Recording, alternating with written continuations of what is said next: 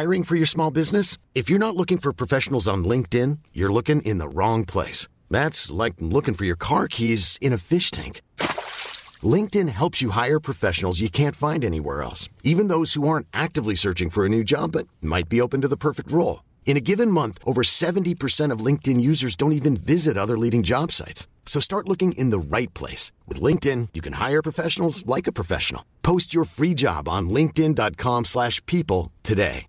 Hey, Dave. Yeah, Randy. Since we founded Bombas, we've always said our socks, underwear, and T-shirts are super soft. Any new ideas? Maybe sublimely soft. Or disgustingly cozy. Wait, what? I got it. Bombas. Absurdly comfortable essentials for yourself and for those facing homelessness. Because one purchased equals one donated. Wow, did we just write an ad? Yes. Bombas. Big comfort for everyone. Go to bombas.com/ACAST and use code ACAST for 20% off your first purchase. Investpodden. Och sen alla dessa kackerlackor precis överallt. Och eftersom inte jag hade koll på New York innan jag åkte dit, så var det så här, ja, men vi betalar nog så här 60 000 i månaden för den här lägenheten. Så jag hade på något vis en bild, för jag hade ju inte sett lägenheten överhuvudtaget, att ja, men det här kommer vara lyxigt liksom. Öppnade och bara, ja, det är det här liksom. Det här är Investpodden med Ronja och Ted. Jessica Stark är medgrundare till SUP46. Idag är hon här i studion för att prata om varför SUP46 behövs och hur mycket pengar investerare behöver vara beredda att investera och hur entreprenörer ska tänka för att lyckas. Idag träffar vi Jessica Stark.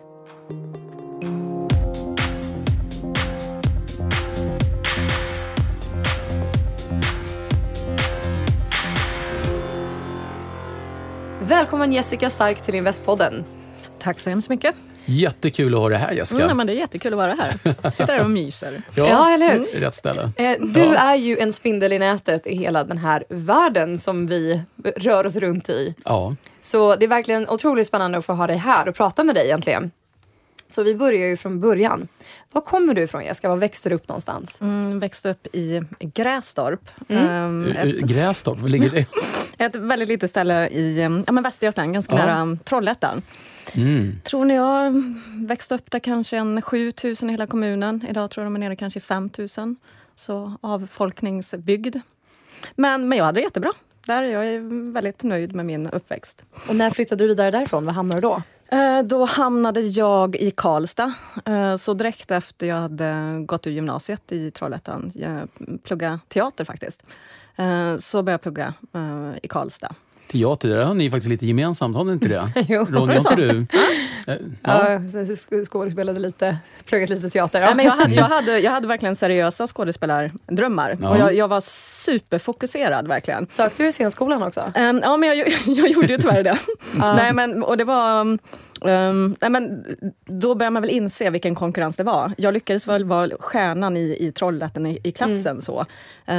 Men sen sökte jag till Göteborgs scenskola. Och då fick man också en mentor när man höll på med inträdesprovet. Och som sa att ja, men de flesta de söker 7-10 år. Så att vi liksom tappar inte hoppet. Men där känner jag så här, men det här vill inte jag hålla på med i 7-10 år. För att jag kom inte vidare då. Och då kände jag så här, men vad ska jag göra annars liksom, som där jag ändå kan få in det där. Och då hittade jag informationsprogrammet på Karlstad universitet. Och då var det ändå väldigt mycket med kommunikation. Stå inför människor och känna så här, men jag kanske ska testa det. Och mamma och pappa tyckte det var en jättebra idé. För de var lite oroliga för mina teaterdrömmar och hur jag skulle livnära mig. Fast vi kan ju också säga att teaterskolan har ju helt klart gjort någonting fel. Men tack för att de inte är en Micke Persbrandt till att börja med. Eller Alicia Vikander. Jag tror hon sökte 5 gånger eller något sånt där. Så att jag vet inte. Det är en tuff bransch. Var entreprenör hon vann en Oscar. Hon vann en Oscar men kom inte in på teaterskolan.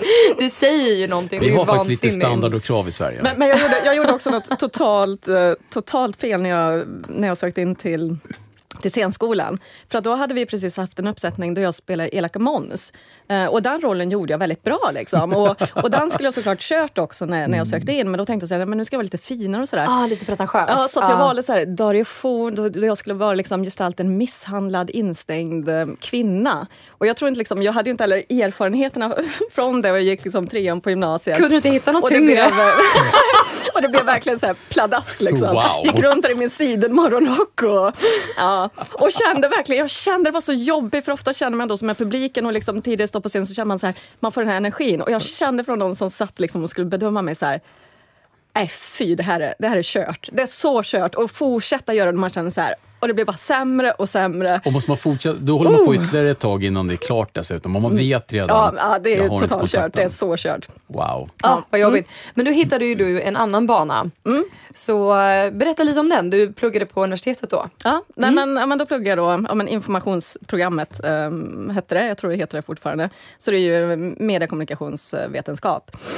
Så att jag hade nog ingen riktig aning om vad jag exakt ville jobba med. Men det känns som att det är en utbildning som passar mig. Det eller journalistik funderar jag också på.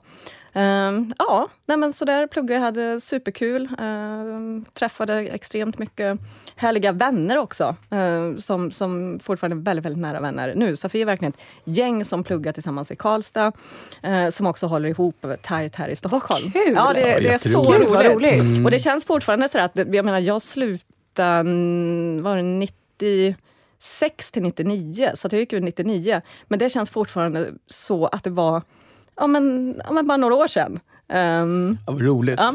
Det är få förunnat, tror jag. Jag tror en del kollar tillbaka på skoltiden och tänkte bara, skönt att det där är slut. Och andra tänker, vad härligt. Vi umgås, vad kul det vore att umgås. Och så gör man inte det. Ja, fast jag får umgås med dig istället, Ted. Och jag får umgås med Jessica, det här är ju bättre. Ja, faktiskt. Du hamnade ju i New York sen en sväng också, va? Ja, men det gjorde jag. Varför då?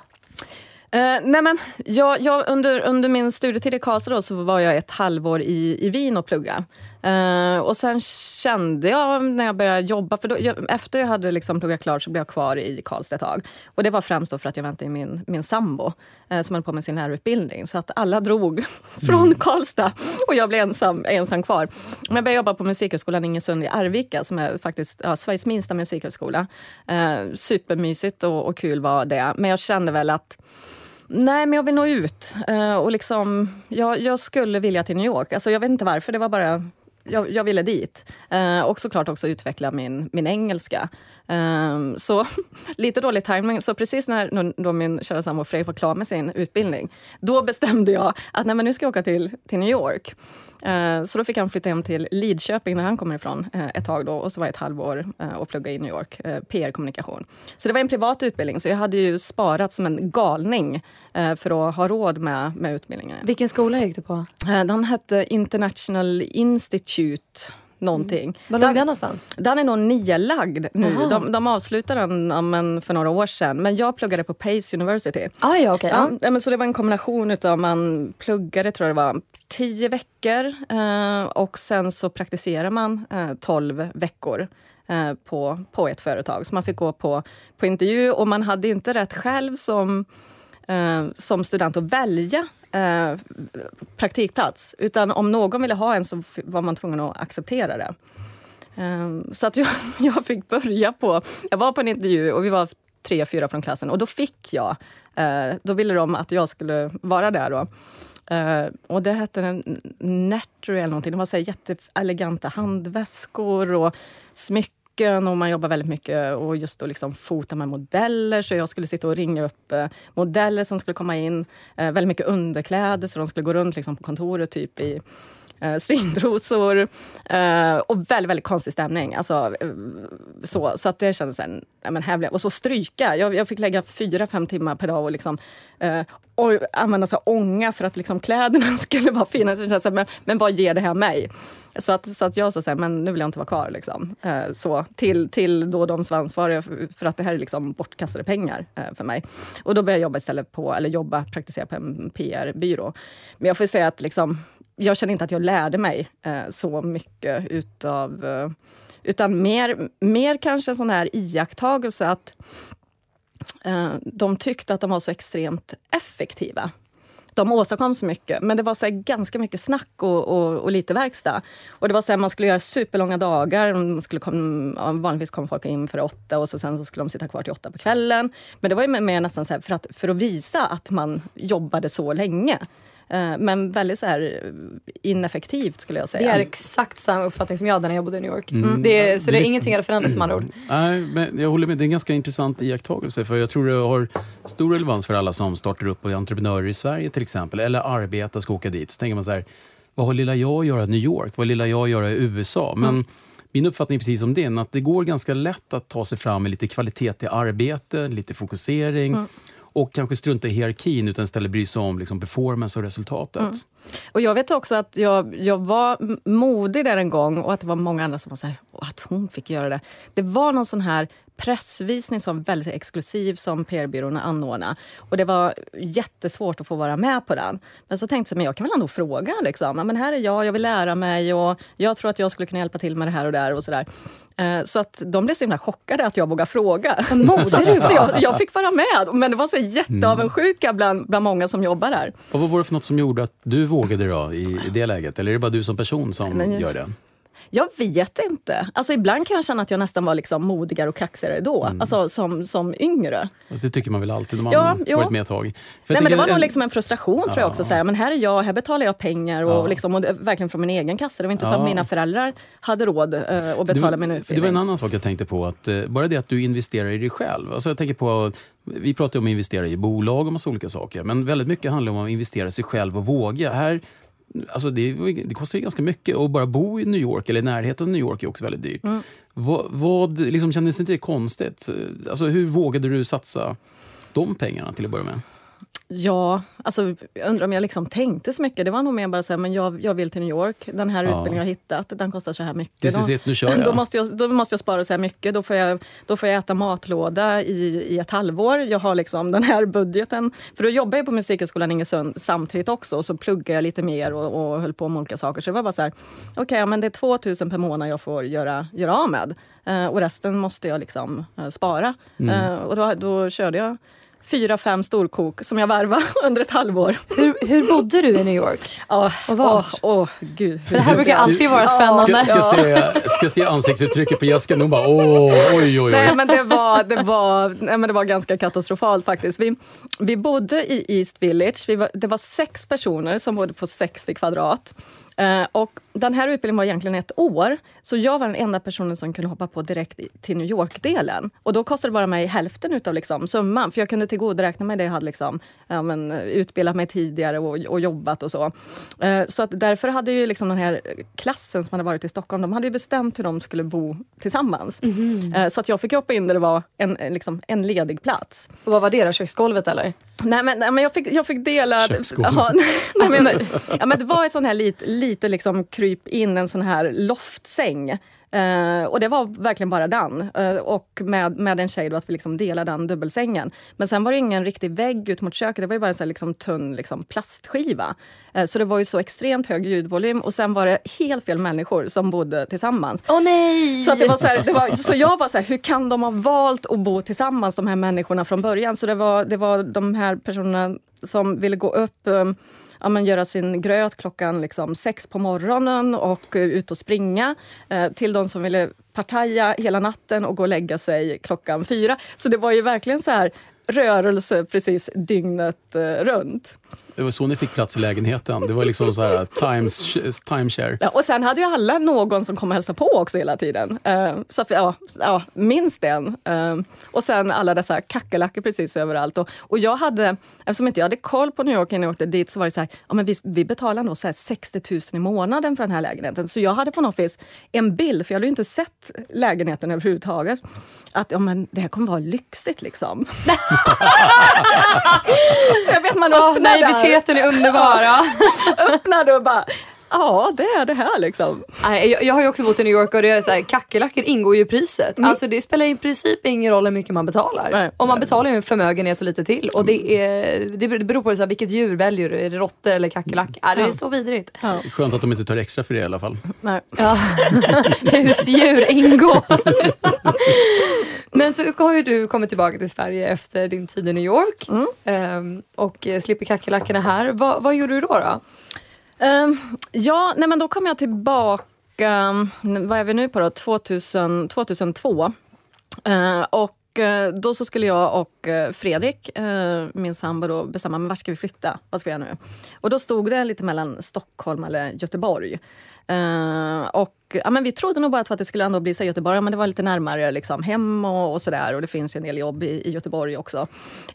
Men sen hade jag flytt att det var en tjej som ville stanna kvar i New York. Och hon hade då en lägenhet som vi skulle kunna hyra. Och eftersom jag hade de mesta liksom vännerna nära som jag hade pluggat med i Karlstad, så kändes det ändå så här, jag var väldigt ändå sugen då på Stockholm. Man hade liksom tick på också bostadsproblematiken. Men så jag lyckades övertyga Fredrik att låt oss testa Stockholm. Och så började jag söka jobb. Och så fick jag jobb på det då som kallas IT-universitetet i Kista. Så samverkan mellan KTH och Stockholms universitet. Så då började jag jobba där och så flyttade vi.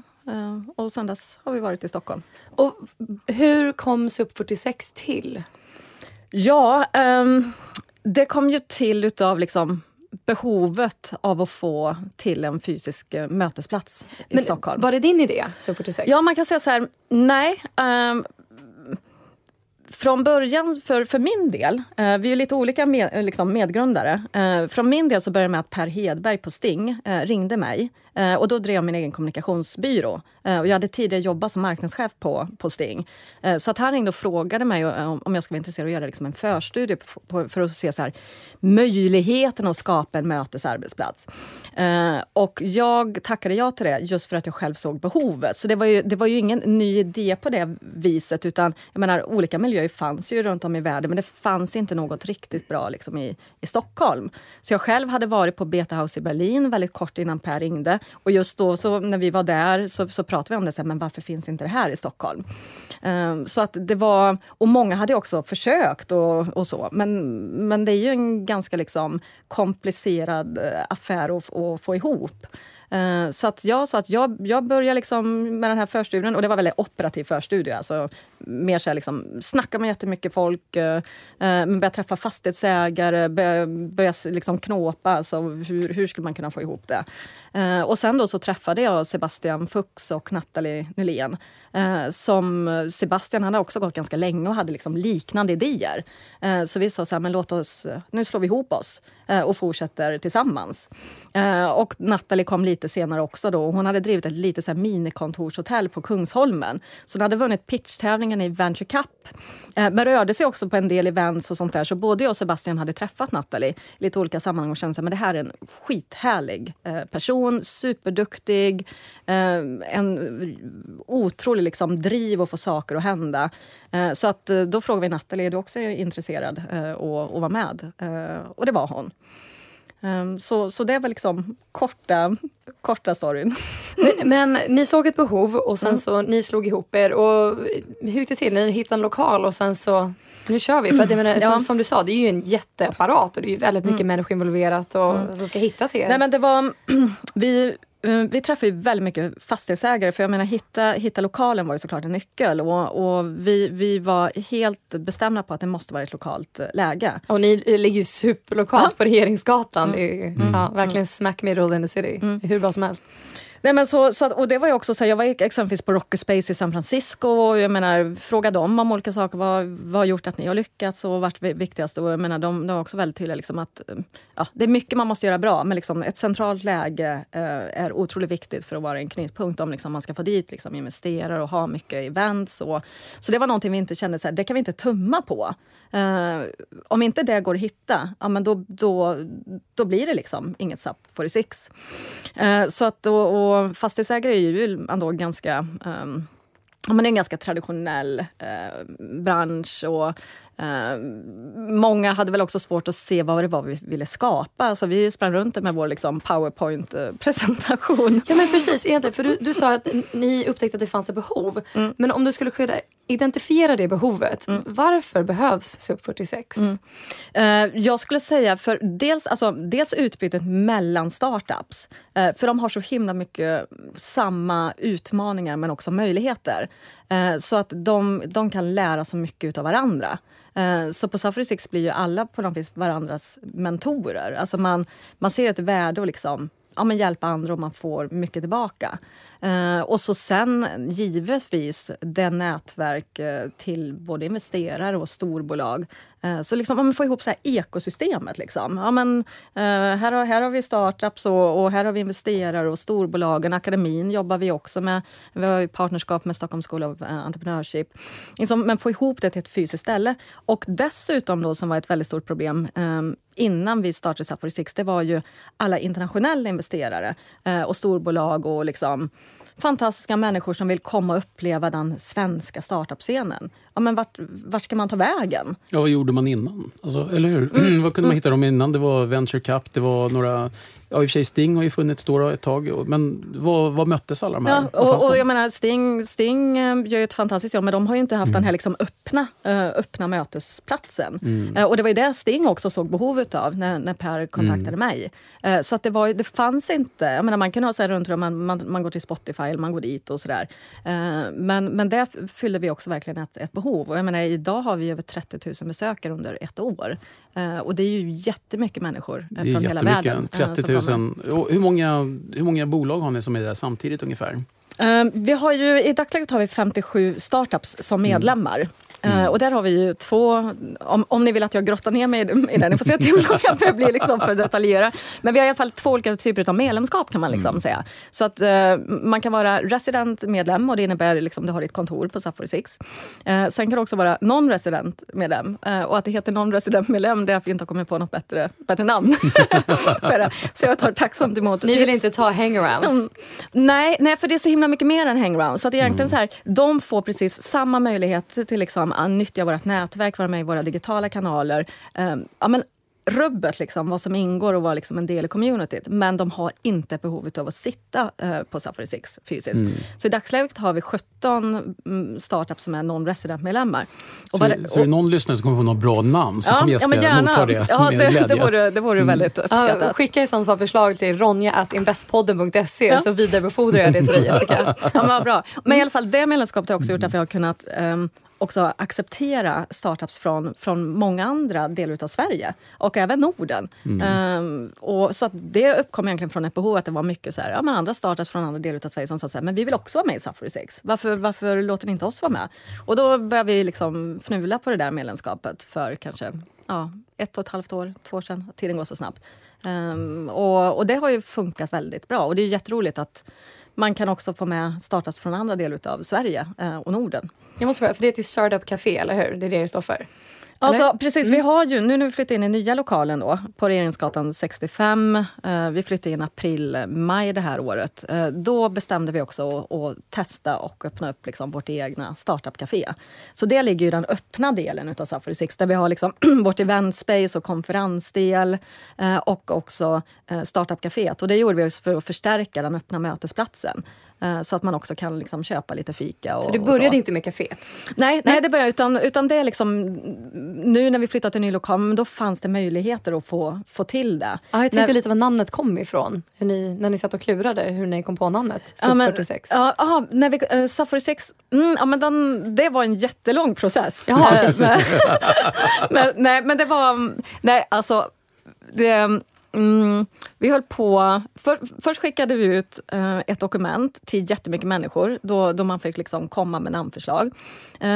Och sen så hade jag och Sebastian och Atle, vi då medgrundade en workshop hemma i mitt kök med verkligen så här, alla dessa som vi har post-it-lappar och för- och nackdelar och liksom försöka liksom få ner det. Sen då slutade det med 5 namn och de namnen bjöd vi in en lite så här mindre grupp att vi skulle välja, eller om det bara var 3. Men sen så blev det inget utav de namnen. För att de blev så här sågade och vi kände också så men det är sant liksom, det var inga bra namn. Det är bra att ha den här reality check. Det är bra för alla att kolla med någon utomstående ibland, för man blir ju kär lite grann i namnen som kommer upp också. Ni gjorde er egen marknadsundersökning helt enkelt. Ja, men och då var det så här, men nu måste vi börja om igen. Efter den här workshopen så vi satt och liksom pöste och så sa vi bara, men någonting, alltså ändå liksom med startup, alltså man får in people. Det känns viktigt, för det är ändå så här, det är det handlar om. Alltså i grunden är det så här, det är människorna som gör skillnad. Det här är en fysisk också mötesplats. Och sen starta people och så blir det liksom och kanske Stockholm eller Sverige och så. Så sen skulle jag springa på ett möte med Mikael Ahlström som är vår styrelseordförande. Och då bara han satte det. Han bara, men Startup People of Sweden, förkortning SUP 46, och så men plus 46, ringa till Sverige. Men det är lite old fashion, men det var ändå så här. Ja, fast det låter ganska bra. Det är 46an kommer ifrån. Jag undrar om ni var på någon adress innan som det är Sverige. Gud vad smart. Och det där ska vi nog vara bättre på att berätta, tror jag. För det brukar vara din reaktion så här. Jaha, är det så det är? Men sen liksom känns det viktigt också att det liksom SUP46, men att det ska vara något kort. Alltså något som funkar väldigt bra liksom, med hashtag. Och då, alltså fick man kolla så att det inte var någon annan som hade det eller liksom vilka så. Men det är så himla genomtänkta. Men sen var det jättemånga som hade mycket synpunkter på det. Speciellt liksom det lite äldre gardet, eftersom liksom SUP. Blandningen till. Det har jag aldrig tänkt på. Nej, och det är värre på svenska än på engelska. Nej, men jag bara tänkt på stand-up paddleboard, men det måste jag också ha hört. Men det är så olika också med generationer. Alltså, jag menar, nu kanske man inte pratar så mycket nu för tiden om att man super. Men det kanske liksom äldre gardet med liksom sup. Så. Ja, man tar en sup. Så för många yngre har det med varit så här, liksom SAP, liksom, WhatsApp, liksom. Ja. Så att det är så roligt hur, men det var liksom, det var några personer, det var verkligen en diskussion om det här. Wow. Att liksom det här är inte kanske okej. Att vi... Alltså, ibland säger det mer om den som åsikten än om självaste saken, tycker jag. Verkligen. Men det är ju märkligt att, som du säger, det här är ju ett fenomen där väldigt många unga människor rör sig också. Nu är det så att det finns ju många som startar nya bolag när de är 65, 70 till och med 75, men de flesta som rör sig hos er är ju lite yngre. Så man kan ju förstå att det finns en viss skillnad här. Ja. Ja, vi plockar alltid fram lite statistik. 34,5 år är snittåldern på SUP 46. 34,5, ja. Men varför söker man sig till er? Förutom att det är en kontorsplats. Du säger att ni är lite event och mentorskap och sådär. Men om du får gå in lite djupare på det. Varför behöver man er? Nej, men accelerera snabbare. Få snacka och interagera med personer som man verkligen kan ha nytta utav. Visst är det så man har en time limit. Man har ett årsmedlemskap. Ett år och sen kan man ansöka om ytterligare 6 månader. Och sen har vi även då resultatbaserat medlemskap. Så man ska klara sig själv efter det? Nej, mer så här att om vi ser att det liksom inte händer någonting i utvecklingen så kan vi välja att avsluta medlemskapet med 3 månaders varsel. Så att våra medlemsbolag då liksom i ansökningsprocessen får de ju också berätta då. Ja, men vart kommer vi vara om 3 månader, 6 månader, 12 månader? Så att såklart, vi har ju ganska enkelt att följa upp det. Men det är inte så att man måste komma precis där man satt och sa när man blev antagen. Men vi vill ändå se liksom en utveckling, att hungern fortfarande finns där, att man jobbar liksom jäkligt hårt för att komma vidare. Menar du så att en del eventuellt skulle finnas risken alltså, att någon skulle sätta sig där och tycka att det är bara ett kul ställe att hänga på och vi är här och så slutar vi utveckla bolaget? Jag är inte säker på att det skulle vara så. Men det blir ändå, kan jag tycka, en extra driv. Och samtidigt då, om vi gör en felval. Jag menar, det är ju många som vill bli medlemmar och vi har ju begränsat ändå utrymme i lokalen. Och även, skulle jag säga, på antal medlemmar, även som då är non-resident-medlemmar. För att det ska också... Det tar ju mycket tid och resurser att liksom jobba med communityt. Vad var din fråga igen? Eller svarar jag? Ja, jag tycker du svarar på frågan. Ja. Nej, men alltså, om de slutar, alltså, skulle folk komma dit och med vilja efter ett tag så affärsidén funkar inte, men det var kul ställe. Hey, I'm Ryan Reynolds. At Mint Mobile, we like to do the opposite of what Big Wireless does. They charge you a lot, we charge you a little. So naturally, when they announced they'd be raising their prices due to inflation, we decided to deflate our prices due to not hating you. That's right. We're cutting the price of Mint Unlimited from $30 a month to just $15 a month. Give it a try at mintmobile.com/switch. $45 up front for 3 months plus taxes and fees. Promo rate for new customers for limited time. Unlimited more than 40 gigabytes per month. Slows full terms at mintmobile.com. Many of us have those stubborn pounds that seem impossible to lose, no matter how good we eat or how hard we work out. My solution is PlushCare. PlushCare is a leading telehealth provider with doctors who are there for you day and night to partner with you in your weight loss journey. They can prescribe FDA-approved weight loss medications like Wegovy and Zepbound for those who qualify. Plus, they accept most insurance plans. To get started, visit plushcare.com/weightloss. That's plushcare.com/weightloss. Hey there, it's Michelle Norris. I'm host of a podcast called Your Mama's Kitchen. When I travel, I'm usually looking for a way to find a taste of home when I'm not at home. And one of the things I love to do when I am at home is entertain. And Airbnb allows me to do that. When I was in California recently, I rented a house that had a great kitchen. And when we were sitting around the table, we were all thinking, we're in someone else's house. Someone could be in all of our homes as well. If you have a home, but you're not always at home, you have an Airbnb. Your home might be worth more than you think. Find out how much at airbnb.com/host. Hänga på sig, vi stannar kvar på kontoret.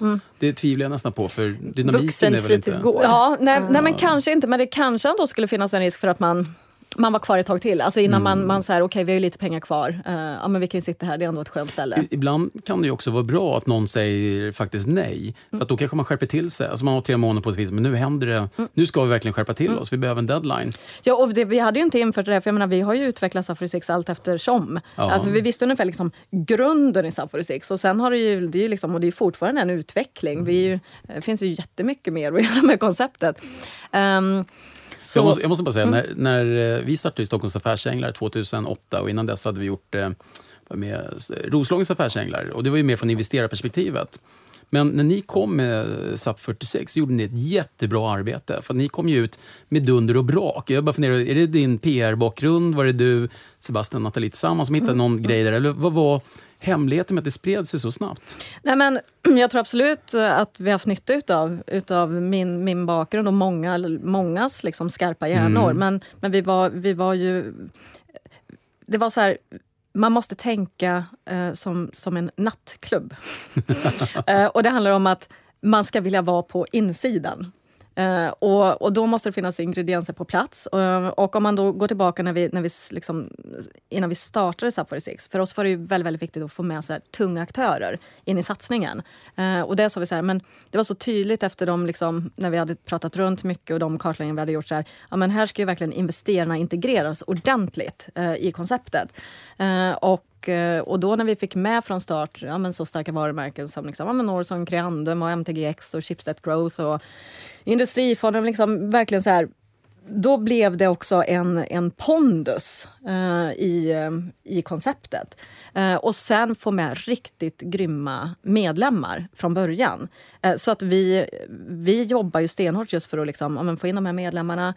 Och så sen när vi hade en kritisk massa, det var ju då vi bestämde att lansera. Och då var det också väldigt viktigt att göra det med en höjd. Alltså det så kunna visa upp medlemmar. Men också då hade vi Daniel Ek som var med och invigde. Och då lanserade vi någonting då som vi kallar Swedish Startup Hall of Fame. En årlig liksom då, ceremoni där vi väljer in en person som har gjort något helt fantastiskt. Och också är en väldigt så här, stor förebild för startups. Och det gjorde ju såklart också att det var ju det blev ju väldigt mycket exponering. Och såklart alla tyckte så här, wow, få dit Daniel också på invigningen. Så att då lyckades vi skapa det här att vi hade ju inte fullt, och det hade vi inte tänkt, utan vi hade liksom gjort ändå satt en budget så att vi kunde anta varje månad och inte liksom behöva stressa för mycket. Om man ser motsatsen, liksom, skrika ut liksom. Vi har tomma platser först till kvarn. Det skulle vara liksom helt fel. Ja. Så att då blev det en sån otrolig så här, jag vill också in. Så att, och sen jobbar vi också med Tyler Crowley som lever Stockholm Tech Meetups. Han pratar också med mycket bolag, och vi liksom tog in ett liksom riktigt bra advisory board med grymma människor som hjälpte oss. Då fanns ju också vad heter de? Swedish Startup Space med James Pember som drev det då för tiden. Det var ju också väldigt hett då. Och vi bjöd in honom i lokalen dagen efter vi hade liksom fått tillgång till lokalen och sa så här, jag tar din intervjuer härifrån. Så det var ju många som kom till lokalen med undra så här, och det blev en så här supersnackis. Men sen låg vi helt alltså det gick inte att få tag på oss. Man visste inte liksom att det var jag, Sebastian och Nathalie som höll på med det, om man inte kände oss eller var liksom med på insidan. Så det var ju först den dagen vi lanserade då i oktober 2013 som vi liksom, här är vi. Och då var det jättemycket människor, men är du med i Safari 6? Och det gjorde vi så här, jag menar, ingen av oss som grundade Safari 6 hade ju liksom, vi var ju inte på något vis hatade i branschen. Utan jag menar, vi hade ett starkt nätverk, men vi var ju ingen, om man ser liksom förr i tiden, Johan Stahl von Holstein med iCube. Och vi vill inte heller att man skulle hänga upp liksom varumärket på personer. Utan på liksom konceptet, på kvaliteten, liksom på partners, på medlemmar. Jag tyckte ni gjorde ett fantastiskt jobb redan då när ni startade upp det, för ni spreds väldigt mycket, men också ända sen dess har ni liksom bara fortsatt att växa och gjort ett fantastiskt bra arbete och hitta. Jag funderar på några av de första succéerna som ni visste att nu blir det här succé. Hur visste ni liksom att ni var på rätt spår? För så att ni fick en efterfrågan, kan jag tänka mig. Men var det något bolag som stack iväg eller var det någon investerare som drog iväg med någonting? Eller vad hände?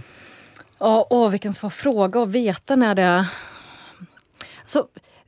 När man är mitt i den där på något vis stormen och som man fortfarande är, att liksom saker accelererar så snabbt, så är det så lite tid till eftertanke. Aha. Så jag har nog aldrig liksom tänkt på så här, när visste man att det funkar? Alltså för att vara helt uppriktig, så har man ju varit så här, okej, men nu är det så hypat. Hur håller man i det här? Och liksom andra som också, nu är ni så hypade, men vänta bara. Så där, liksom. Och lite hur man är som person. Jag har nog liksom en förmåga att tänka väldigt långt fram hela tiden. Alltså så, och både positivt och negativt. Alltså negativt för mig själv för att så här, med liksom orosmån och tänka om det här eller det här och det skulle kunna bli så här, då måste vi så och så. Men alltså jag skulle säga liksom Sebastian utav oss liksom mer grunda, men han är väldigt så här. Men saker är skitbra liksom. Alltså nu ska vi vara jäkligt glada för det här liksom. Nej, det kommer inte vara något problem liksom. Vilken härlig känsla. Men vilken bra team, vilken kombination då ni kanske var också. Att ni kanske kompletterar varandra där. Ja, men det tror jag absolut. Men du sa, ni vill inte hänga upp Sub 46 på liksom någon superstar så att säga. Men har du någon superstar i ditt liv? Har du någon mentor eller idol eller någon som inspirerat dig?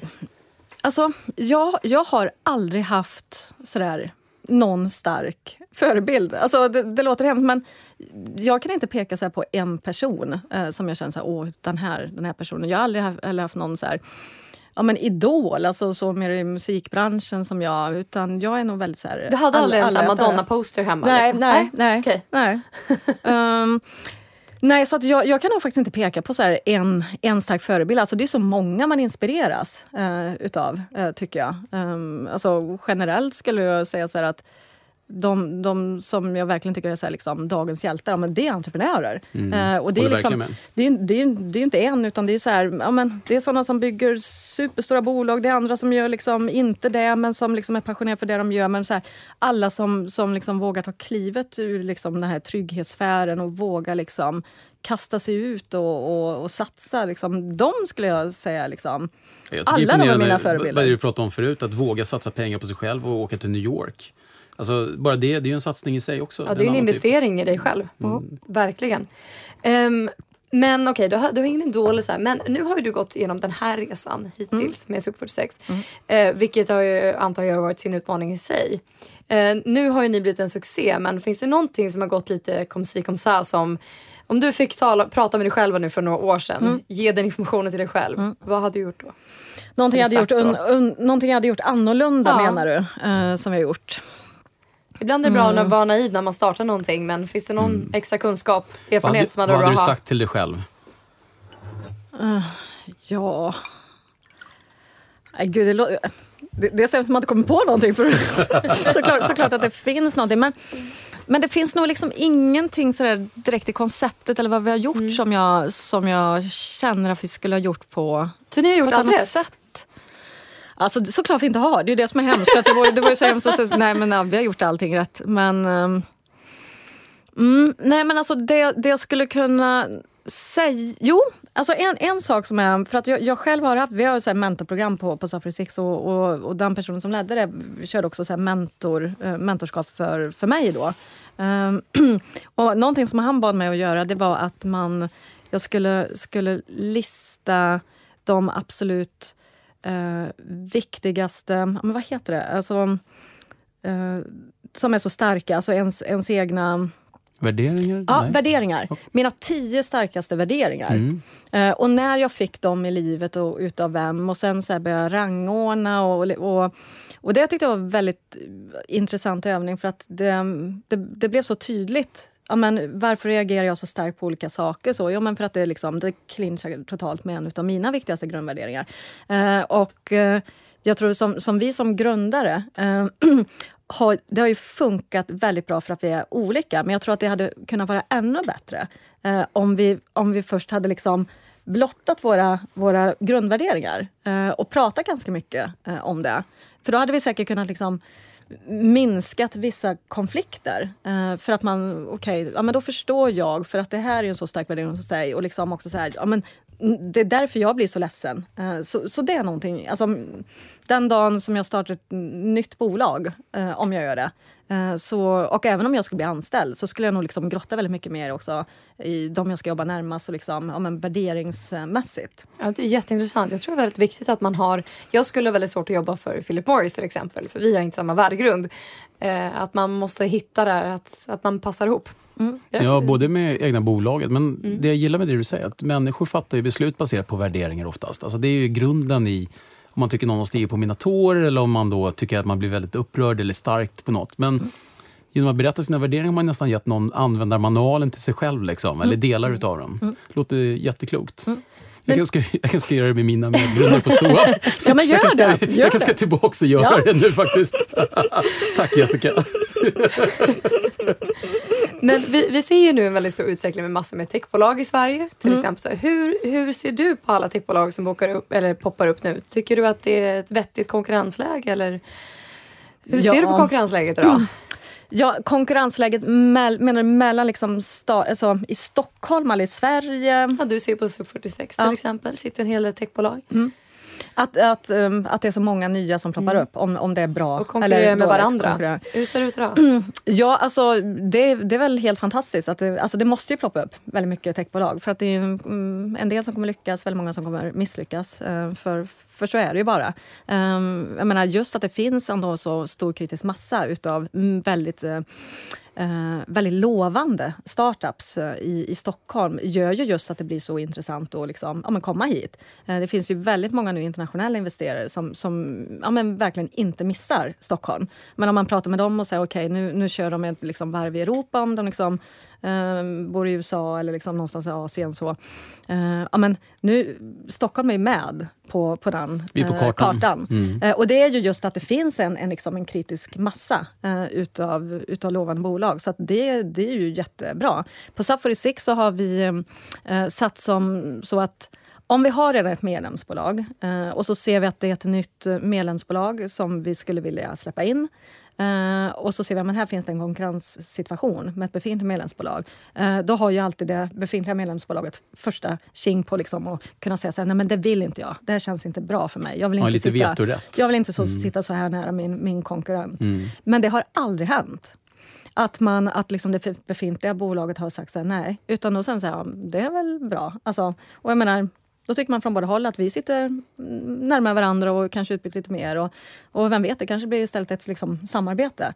Så det är ju så här, det är ju en galen konkurrens. Så att det är ju, men om då den konkurrens finns mellan två bolag på Sub 46, ja men det kanske är liksom 7-8 andra bolag som konkurrerar med dem, minst runt om i världen. Så att, jag menar, man måste ju som ett startup, om det är ett startup man håller på att bygga och liksom skalbar och ska liksom ut i världen, ja men då måste man ju se liksom världen som sin konkurrent och inte bara liksom Sverige. Inte bara Stockholm. Jag är lite nyfiken på, ser du att bolag slås ihop? Jag tänker i USA pratar man om acqui-hire när en del inte når hela vägen fram, men ibland väldigt talangfulla människor som sitter tillsammans eller så, som blir ett bolag eller man blir uppköpta för man egentligen vill ha talangen. Ser vi något sånt från ditt perspektiv på Sub 46 och gänget runt omkring?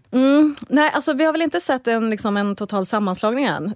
Däremot så har det ju varit, alltså byts det väldigt mycket människor. Ja, det gör det. Alltså om man ändå säger, ja, men det har varit ett bolag som, ja, men det kanske inte har gått så bra för det bolaget. Ja, men så ser man, ja, men då kommer det bolaget in i en ny konstellation och liksom har lärt sig saker och ska liksom, nu har jag lärt mig de missarna och ska köra igen. Så finns de kvar i liksom, ekosystemet kan man säga. Ja, men precis. Och på samma tema då, om man tänker att jag går i gymnasiet eller universitetet och tänker så här, men jag vill vara nära, jag vill kanske bli entreprenör eller så. Liksom, Vad är SUP 46 för de typer av människorna? Finns det något sätt att komma i kontakt med SUP 46 och med de här bolagen? Liksom, vad passar de in? Ja, men alltså dels kan man ju alltid liksom ansöka. Vi har ju en öppen ansökning så på våran sajt, att man kan liksom tala om vad man är bra på, och det är ju någonting som liksom vi pushar till våra medlemsbolag. Alltså man kan liksom kompetens... Precis.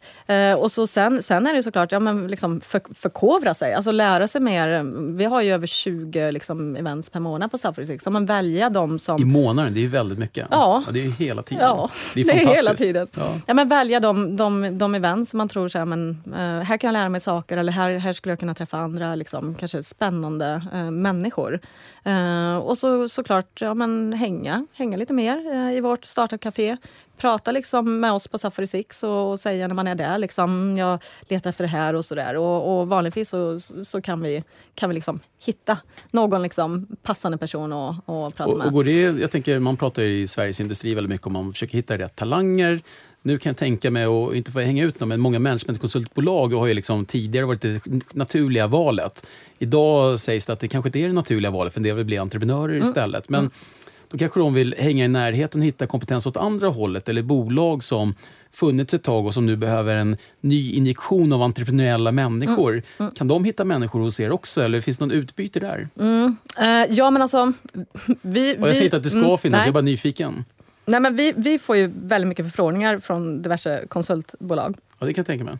Och vara liksom en del i vår miljö. Alltså så här, kan inte vi också sitta och se er, och liksom, kan vi bli medlemmar och sådär. Så som vi har liksom skapat SUP 46, så säger vi liksom konstant nej till det. Utan liksom vår medlemsdel, det vill vi ha våra liksom starta på investerarmedlemmar. Och liksom storbolag som vi ser så här, men här finns liksom bra match med vad våra bolag söker, och liksom de här bolagen kan också liksom hjälpa till i accelerationen. Men vi är väl lite då skeptiska. Alltså det kan finnas med vissa så här service som de kan, som en service provider till SUP 46, och se så här, men här kan de faktiskt bidra med någonting bra. Men vi vill inte att vår liksom medlemsmiljö ska bli en sån här liksom krängmiljö, och inte heller det här liksom försöka plocka talanger. Nej.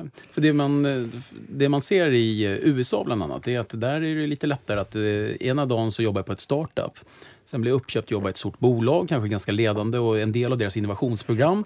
Och sen så plötsligt så jobbar jag på universitetet som lärare eller någonting, och sen så är jag arbetslös, och sen kanske jag jobbar på ett startup igen. Har vi kommit dit? Är vi på väg dit? Vad ser du? Vad händer i Sverige här? Ja, alltså det generellt jag tycker händer i Sverige, det är ju det du är inne på, att det är väldigt stort intresse för att bli entreprenör. Vilket jag tycker är väldigt kul. Alltså jag menar på något vis att det har kommit upp på dagordningen, både liksom media och liksom politiskt håll, och liksom folk i allmänhet, att det har blivit liksom, man då säger, ganska välkänt så. Det som jag verkligen vill skicka med det är ju så här, ja, det finns också människor som man träffar som på något vis tror att det här är liksom en cool, häftig livsstil. Alltså att just som det säger så här, nej men jag kör ett bolag nu, eller liksom, men jag är entreprenör och så. Och inte för att avskräcka människor, men det är så här, det kräver ett otroligt hårt jobb. Det är lite som skådespelarvärlden. Folk tror att det är lite glammigt och lite roligt och någon som gör ditt smink och hår, och så får du stå lite på kamera, och så är du klar för idag, och så får du gå på en rolig fest. Jag ser inte allt det där blodsätt och tårar bakom. Precis, så det är en uthållighetssport. Och det går upp och det går ner, och det går upp och det går ner. Och det är liksom, väldigt mycket skador på vägen. Ja, och det är tufft, men samtidigt så är det ju också en otrolig liksom, frihetskänsla. Och liksom, om man nu har kommit upp med den här idén och får utveckla det, liksom, min bebis, och jag ser det här behovet, jag kan lösa det här problemet. Såklart det är ju otroligt mycket positiv energi, och så är det också.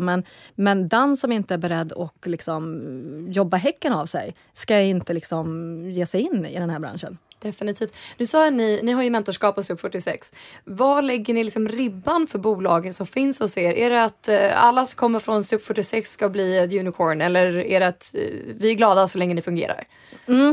Nej, men alltså vår vision har vi satt till att that all SUP 46 members will become global game changers. Och så då pratar vi inte om unicorns. Och den är ju såklart, alltså det är ju verkligen en vision. Men jag tycker att en bra vision ska vara liksom, ja, men den är inte nåbar just nu. Så att när man lämnar SUP 46, då är man ju en bit då är man en bit på vägen, men man har ju mycket kvar att bevisa. Men under medlemstiden har man lanserat sin produkt eller tjänst, eller så har man gjort det innan man kommer som medlem. Man har tagit in en hel del kapital och man har börjat liksom, få mer koll på sin affärsmodell och liksom, jobbat med liksom, man har liksom business to business, man har en del liksom, kunder och liksom på konsumentsidan att man har många liksom användare. För om jag och Ted vill investera i något bolag på SUP 46, hur gör vi? Hur kommer vi i kontakt med er? Ja, hur gör ni? Ni blir investerarmedlem. Och vad innebär det och hur mycket behöver man investera? Finns det några minimumkrav? Ja, alltså vi säger att man ska ha en investeringskapacitet om 3 miljoner under ett år. Men inte så att du måste investera i liksom SUP 46 medlemsbolagen. För att det tycker vi blir konstigt att på något vis kräva. Alltså det måste vara så här, tycke uppstår från båda håll. Liksom. Vad bra, man tvingas inte på en blind date och fortsätta dejta. Ja, det låter ju så. Nej, men så att vi har ju både liksom affärsänglar och svenska och internationella venture capital-bolag som investerar medlemmar. Men sen så försöker vi, så här, det är inte så här, okej, nu är inte du medlem på SUP 46, nu tänker vi inte hjälpa dig. Utan jag menar, allt handlar ju om så här, och liksom, hjälpa våra bolag med rätt kontakter. Så att vi gör ju otroligt mycket så här introduktioner mellan liksom investerare och våra startup-medlemmar. Så 3 miljoner på ett år då? Ja. Så vad är dina bästa tips då till investerare som kommer till er? Liksom, ni har ju startupbolag som du sa, vissa är ju väldigt, väldigt mycket startup. De kommer i princip med en idé och sen så finns det de som redan har en affärsmodell och kunder klara. Vad är dina tips till investerare som kommer till er? Vad ska de tänka på? Ja, men det är väl att vara väldigt tydliga, alltså, skulle jag säga, med vad man letar efter. Alltså typ av liksom bransch och så. Alltså ju tydligare man kan vara i sin spes vad man letar efter, desto enklare blir det ju för oss att matcha. Det kommer ju direkt en följdfråga. Är det mest digitala bolag eller är det även medicinteknik, life science, industri, analys? Ja, alltså det är väldigt många olika vertikaler nu skulle jag säga. Alltså vi börjar med liksom, media, mobil så, men har också breddat det mer nu. Däremot så har ju inte vi en miljö som, alltså att man kan liksom hålla på och labba eller så. Alltså, så att det är någonting man får göra någon annanstans. Men också Internet of Things-bolag. Det har ju varit en del intressant under senaste tiden. Så att mer skulle jag säga så här, tech-lovande, riktigt lovande liksom, tech-startups. Och när du säger tech, menar du då ICT eller menar du technologies i form av, jag är tillbaka till liksom, många använder det som bara tänker IT eller appar.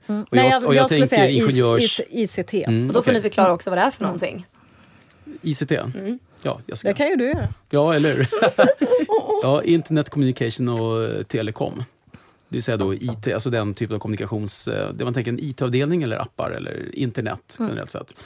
Men det är det jag menar, att vi har en rad bolag där ute som är en otrolig massa forskning och utveckling inom... all typ av forskning inom life science eller inom industri. Vi har en stark industriingenjörs bakgrund i Sverige då. Man kan ju tänka sig att ni är ju en hubb också för investerare globalt. Så jag kan tänka mig att det finns en fortsättning här eller de skulle kunna nå er eller ha nytta av att vara hos er också. Men inte labbdelen bara. Ja, nej, men precis. Och det ser vi ett ökat tryck. Så att vi har ju på något vis ruckat mer på... mer säger att men det ska vara riktigt lovande startups. Alltså plocka dem vi tror har den största potentialen. Ja. Så då har vi fått dina bästa tips till investerare. Vad är dina bästa tips till nya entreprenörer? Nya entreprenörer. Och vad är nya entreprenörer? Att de är ett så här skede... De har en affärsidé men de har inte kommit så långt kommit längre. Ja, det skulle jag säga vara att fokusera på vilka man ska jobba med. Liksom. Alltså teamet. Om man nu själv har kommit med en idé så kommer det bli ganska tufft om man inte plockar in några fler personer och jobbar vidare med. Annars kommer det gå alldeles för långsamt. Så då skulle jag säga att man liksom ska sätta sig och liksom fundera på vad jag är grym på. Vad är jag inte bra på? Vad tycker jag är kul? Vad tycker jag är skittråkigt? Och så sen säga så här, okej, men det här är mina liksom, styrkor och svagheter och det är de här personerna som jag skulle behöva in. Och det är också vara också förstå att om man ska in andra, även om det kanske var så här min idé, så man kommer väldigt, väldigt kort. Och vara väldigt öppen också för att dela med sig ägande i bolaget. Så man inte liksom, nej men ni får också vara med fast jag ska fortsätta äga liksom 99% och så kan ni 2 dela på 1%. Ja, men då kommer man inte få det här liksom att man fortsätter och ska liksom kämpa och slita tillsammans. Så jag skulle säga liksom, börja liksom hitta rätt människor och fortsätta liksom utveckla bolaget med. Och så sen prata, alltså inte vara så himla rädd för att så här, nej men det är superhemligt, jag kan inte säga någonting så här, utan så. För att det handlar bara om att liksom springa snabbast och göra det smartast, och då är det mycket bättre att bjuda in och prata med människor och få massvis med feedback och liksom ja men höra, för det kanske är så att du själv kanske sitter med någonting som du tycker är helt fantastiskt, men tyvärr när du börjar prata med väldigt mycket mer människor så kanske det faktiskt visar sig så här att det är inte så många andra som tycker att det här är så bra, och då kanske det inte är läge att fortsätta just med det, utan att tvista det för att någon har kommit på något annat liksom. Men vara lyhörd och öppen. Tycker fortfarande att man liksom möter en del personer i väldigt tidigt skede som säger så här, men jag har något jättespännande, så här, ja, men kan du berätta? Nej, jag kan inte berätta någonting. Nej. Men då är det så här, då kan inte jag heller hjälpa dig med någonting. Utan då är man ganska fast. Ja, jag fick frågan här bara förra veckan. Vill du investera i min idé? Och jag sa, vad är din idé? Det kan jag inte berätta, men jag kan lova att det kommer bli en succé. Så du menar att jag ska investera blind? Och då sa han, ja. Trust me. Ja, det är väl inte första gången du gör det i sånt fall. Jag tänkte, herregud. Så att, ja, vi springer alla på det. Men jag är jätteglad att du lyfter fram just det. Att vara generös med dina idéer och faktiskt prata. För det är ju då vi alla kan hjälpa till så gott vi kan. Och ett bra team. Och dela med sig i teamet också. Och det är ju faktiskt roligare också när man är fler. Det är ju lite svårt att dra kanske allting själv som du säger. Ja, men så är det ju. Jag menar, jag hade inte haft en chans att skapa Safari 6 om jag skulle ha gjort det själv liksom. Det var ju, vi kanske hade behövt få ännu fler egentligen med tanke på hur mycket vi har jobbat, men det var så här, och så mycket roligare också. Alltså så mycket, man kan också totalt fastna själv och liksom inte kunna tänka på ett annat sätt. Och sen är det liksom en annan som bara kläcker det så här, men om vi gör så här, ja. Man blir lätt att bli fast i sådana så här egna tankespår också. Verkligen. Ja, vi måste tyvärr avsluta. Men tack snälla Jessica för att du kom hit. Ja, men tack så mycket. Jättetrevligt att du är här. Ja, verkligen, det var jättekul. Ja. Jätteroligt att prata med dig. Jag känner mig sjukt inspirerad. Ja, jag med. Ja. Jag med. Bra. Och prata med er. Ja. Toppen. Tack snälla lyssnare för att ni har lyssnat idag på Jessica Stark från SUP 46. Tack för att du har lyssnat på Investpodden med Ronja Och Ted. Glöm inte att följa oss på Instagram, klicka like på Facebook och prenumerera på oss i iTunes eller i Acast-appen. Missa oss inte nästa vecka, för då släpper vi ett helt nytt avsnitt. Ha det så bra så länge. Hej då! Hej då!